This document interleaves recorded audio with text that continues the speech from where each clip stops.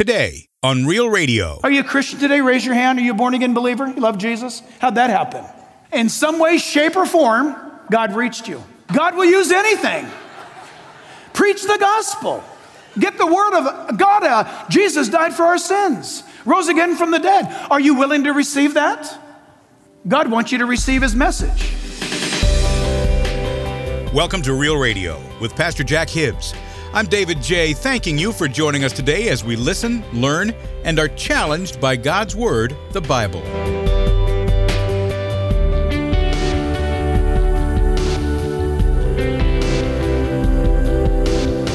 On today's edition of Real Radio, Pastor Jack, in a message called The Greatest Teaching on Bible Prophecy Ever, Part 3, continues now in a series called Anchored, a study in 1 Peter. The Apostle Peter was one of the disciples of Jesus who later became the leader of the early church. His story is ancient, but really no different than what's happening today. We are still in need of a Savior, and Christ followers still need Peter's heartfelt words of compassion and encouragement. Now, Peter offers hope that won't disappoint those who are living out their faith, even though pain and sorrow does exist. God doesn't waste suffering, but offers a secure inheritance in heaven through his Son, Jesus Christ. Peter also reminds us that this world is not our home, and we can have joy knowing that the trials we endure will only last but for a little while. So today, on day 2 of this message, Pastor Jack goes on to say that we all have a story. The gospel and how we share it is supposed to be personal. The incredible opposition that we face as Christians can be an awesome opportunity to show the difference that Jesus has made in our lives.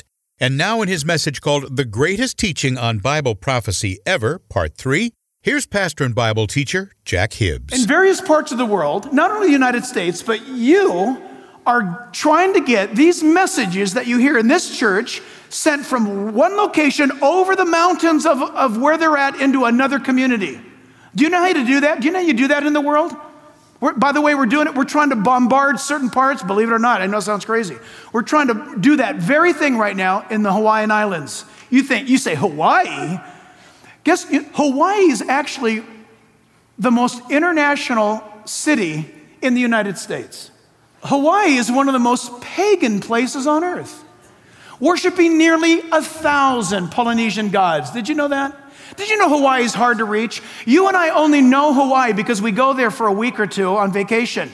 We fly there, goof off, and we leave. Did you know there's a culture there, lost? And it's personal for me because that's where my family comes from. Lost, I'm telling you.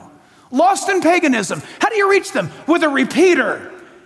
You send out a message, and that message loses its electronic power. But you send it into a repeater, and it reboosts the message, and it doesn't change the message. Are you with me? It repeats the message. Christian, you and I are to be repeaters of the gospel in Malibu, in Laguna, in Big Bear, in Pomona, in Los Angeles, in Pasadena. Where are you from? You're to be a repeater of the gospel. It's not just to the prophets. The prophets passed on the word of God to us. And we have that word of God in us. And now wherever you and I go, Christian, you are to be a repeater of the word of God. You are to make sure that your life's existence and what you do. I'm so happy to drop another note on this issue that what you're doing as a church, I am delighted. I can't tell you how delighted I'm going to be on the day of judgment. When you stand before God and God's going to say, well done, Susie. Well done, Bill. Well done. Because you reached these people down in Australia, New Zealand, or Tonga, or Rarotonga, or the Solomon Islands. You're doing it right now as I speak. Tonga. Listen, Tonga, reaching the gospel. How'd you do that? You're going to stand there and say, I what? And God's going to say, you did that. Every nickel you tithed, it went to this event called radio or broadcast. It landed in the heart or the mind of a child or a teenager. God, listen, we're just to be willing. God will put the power to us being the ones wanting to repeat his message. God's the power, God's the strength, he'll do it. He's awesome. Jesus said in John 14:6, I am the way. Notice, he's the way. He's not a way. No, he's the way. The truth. Oh, this drives some of our progressive friends crazy. The truth. What does that mean? Definite article before the means he excludes all other truth that is made up, meaning all truth that is true belongs to him. That's so absolute. I don't believe in absolutes. Yes, you do, because to say that is an absolute statement. God is absolute. He's the truth. And the Bible says, Jesus said it, he's the life. And it's incumbent upon every believer to copy the ministry of the prophets and tell the world that this gospel is central to the revelation of God. 1 Corinthians 15, verse 3. 1 Corinthians 15, 3 says, Paul is speaking, for I delivered to you first of all that which I also received. Look at him. He's a repeater. Number one, that Christ died for our sins according to the scriptures. And that, number two, he was buried. And that, number three, that he rose again the third day according to the what? Scriptures. Friends, just repeat this. Dad, in your family devotions with your kids, you don't have to be a Billy Graham. You don't have to be a Greg Laurie or a Charles Stanley. Just repeat this. Was it not last week we had those kids up here? And what are you doing as parents, hiding those verses in those children, what am I saying? You know, your kid.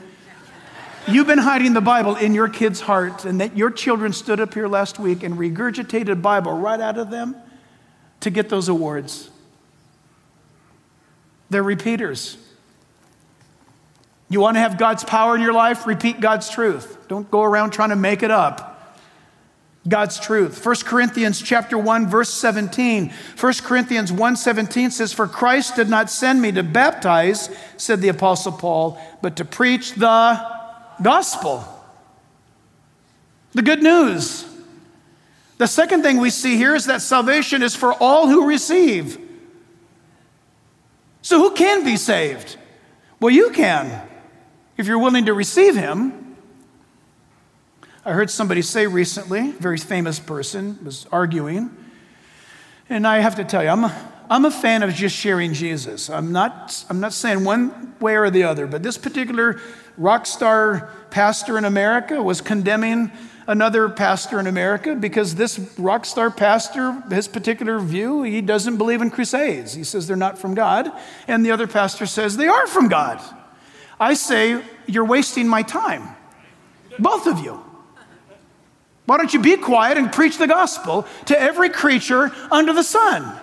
Well, how do you do that? Any way you can. Well, I don't think God could use a crusade. That's your problem. If somebody were to say, well, God can only use crusades, that's your problem. Did not God use a donkey in the Bible to get out his word? He's using one right now, standing right in front of you. And my name's Jack. I've got a good start on it right there. God will use anything. Preach the gospel. Get the word of God out. Jesus died for our sins, rose again from the dead. Are you willing to receive that? God wants you to receive his message. He says, not to themselves, but to us, they were ministering the things which now have been reported. I'm blessed because, and you're blessed because Peter's included himself in our camp. Peter's saying, whew, praise the Lord for those faithful prophets of millennia past. Wow. Well, we look back and we say, thank God for the prophets and thank God for the apostles. Well, how did that happen? How did you become a believer in the 21st century? Because it goes on to say in verse 12, through those who have preached to you the gospel. The gospel's been preached to you. Are you a Christian today? Raise your hand. Are you a born-again believer? You love Jesus? How'd that happen? In some way, shape, or form, I underline that, some way, shape, or form, God reached you.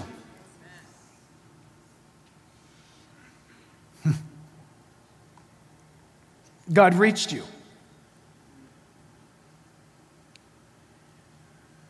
Yesterday, I met a sweet young man by the name of Alan. And he's a pharmacist, works in the area locally. I didn't know that. I went there to get some prescriptions filled and standing there. And he said, Pastor Jack, the other day when you dropped off the prescription, he said, I didn't have time to tell you. But he said, I'm a Christian because 9 years ago, 9 years ago, in fact, I'm going to read it. I wrote it down. He said, 9 years ago, I was invited by a high school friend of mine to come to your church on a Sunday morning. I had never heard the gospel before in my life. I was so convicted of my sin. I was so troubled after hearing the message. I went to UCLA right after that to begin my studies. I decided to seek out Christians on the campus. I accepted the Lord on the campus of UCLA because of what happened to me 9 years ago when I heard the gospel in your church. He said he's been walking with Jesus ever since. So 9 years ago, he came in here, heard the gospel, but he didn't get saved, but he was convicted, and he went away quickly off to college, and he said shortly after he was convicted, the Holy Spirit reached him at UCLA, and he said he's been walking with Jesus almost 9 years ever since. That's awesome. How does that happen? The gospel. Listen, some decisions are quick and some are slower. But by all means, decisions are made and Christ redeems. Are you willing today to be one who receives the message of Jesus Christ? You have to be open to that.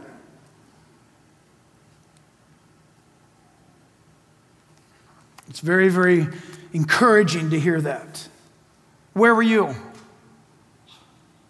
You know my story, but what about your story? I mean, I would love for you to go, make it public, be an evangelist. Go to my Facebook site and put it down there. Let the world read it. That's kind of fun to do. You just say, Pastor, I take you up on that challenge this morning. I heard what you said. This is how I got saved. Put it on the let the world read it. There's people all over the world that read that site, that Facebook page. Be an evangelist. Tell them. I was on my way to the beach to go to a party. God had other plans. God interrupted my life. I know that if you're a born-again believer today, God interrupted you. That's what he does. He's so good to do that. Listen, third point, final point for today. I say final point, we're not done. It's just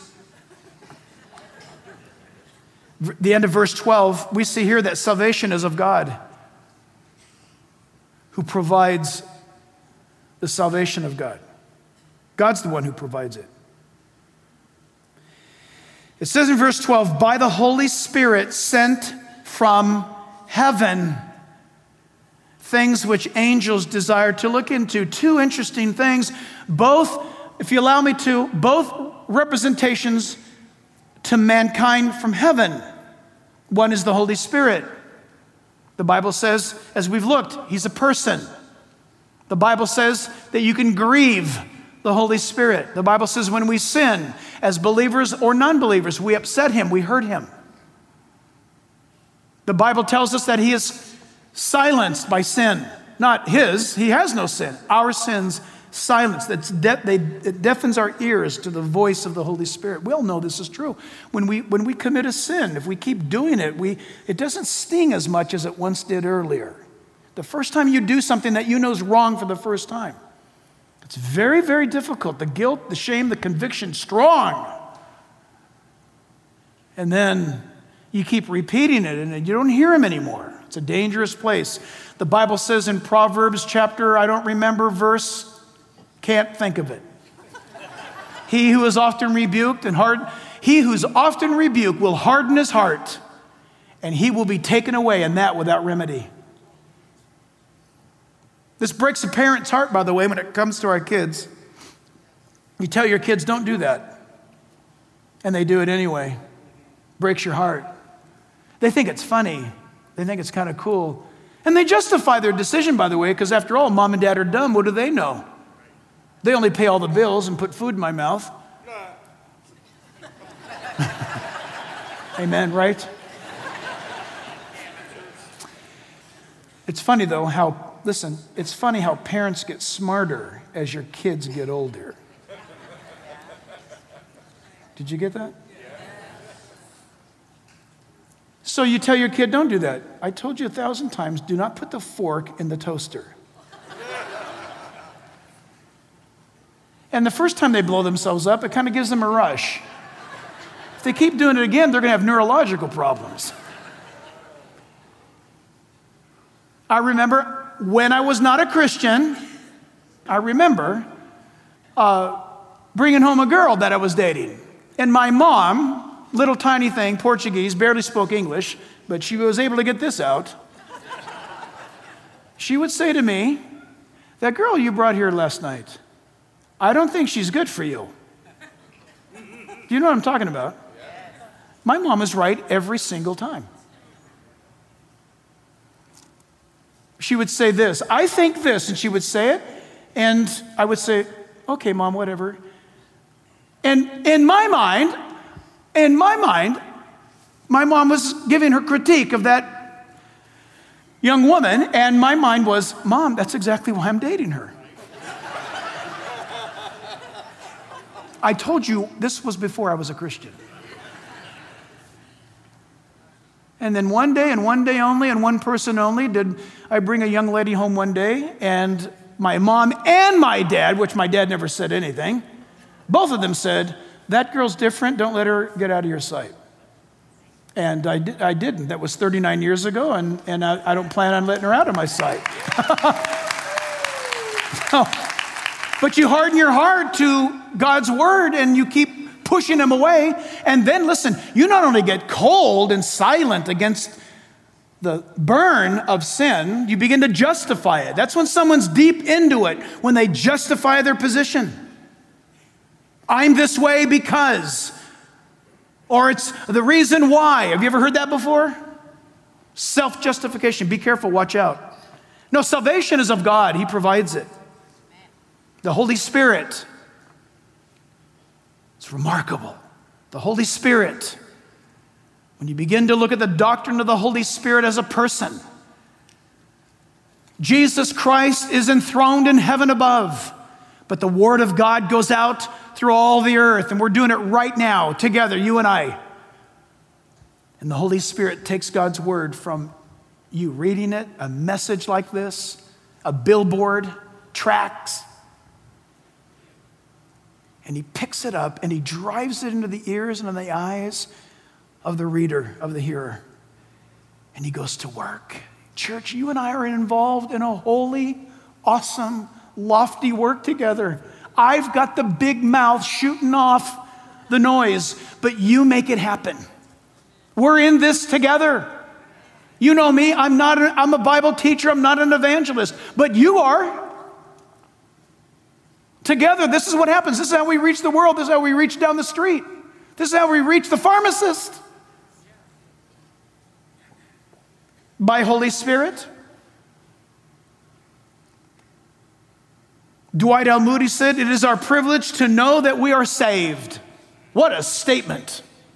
It is our privilege to know that we are saved. God provides salvation. God wants you to know that you're saved. Dr. David Jeremiah, don't you love him? You know what? I love that guy. I almost passed out recently for joy. You know what I'm talking about? Dr. David Jeremiah, Shadow Mountain Church in my hometown, San Diego. Oh my goodness. I love that guy. If I wasn't going to church here, I'd be going to church there. I'm busy on Sundays, but if I wasn't, I'd be going there. And his office called and said, Pastor Jack, Dr. David Jeremiah is going to be out of town. Will you come and teach on a Sunday morning? Well, he does a Saturday night and a Sunday morning, and I had to say no. And I feel like I sinned. But I love that guy. I love his teaching. You want safe, solid teaching? Turn on your TV or go online to Dr. David Jeremiah. And I'm not being paid for this advertisement. I love him. I love Charles Stanley. Men of God who hold forth the word of God in an uncompromising way. Dr. David Jeremiah said this, saving us is the greatest and most concrete demonstration of God's love. It is the infinite display of his grace throughout all time and eternity. Hallelujah to that. God does it. God does the saving. And that's the focus of this church. And now we come in for a landing. I love this next argument from heaven. Not just the Holy Spirit, but angels. Everybody likes to talk about angels. You know that? You can go to, they have angel conventions. You can get t-shirts with angels on them. They've got kites with angels. They've got poems. You can go to a Hallmark store and they got the angel. And then there's the angels, that are hanging over your grandma's toilet on the wall with the little bow and the arrow with the little bubble bum, B-U-M-B, bum. The little cherubim with the little chubby bodies and the little stubby wings. And they're going with the... those are not angels. You know what the Bible says about angels? They'll terrify you if you see an angel. Whenever an angel appears in the Bible, either A, they're disguised as a human, and you can't tell them from a human. That ought to freak you out. Are there any here this morning? The Bible says, watch out how you treat strangers, because in so doing, you could be entertaining an angel. Yikes. But the Bible also records that when biblical personalities saw angels, they were so terrified that they became sick. Daniel was sick for many days when he saw an angel. The book of Revelation records them as awesome creatures. And there's orders of angels. There's ranks. Did you know that? There's descriptions, and many of them are different. There's seraphim recorded in the Bible. There's cherubim. Cherubim. Read the book of Ezekiel. Cherubim. They'll freak you out. They have eyes all around their head. They're recorded as having 6 wings, 3 sets of wings, 6 wings before the throne of God, Isaiah chapter 6.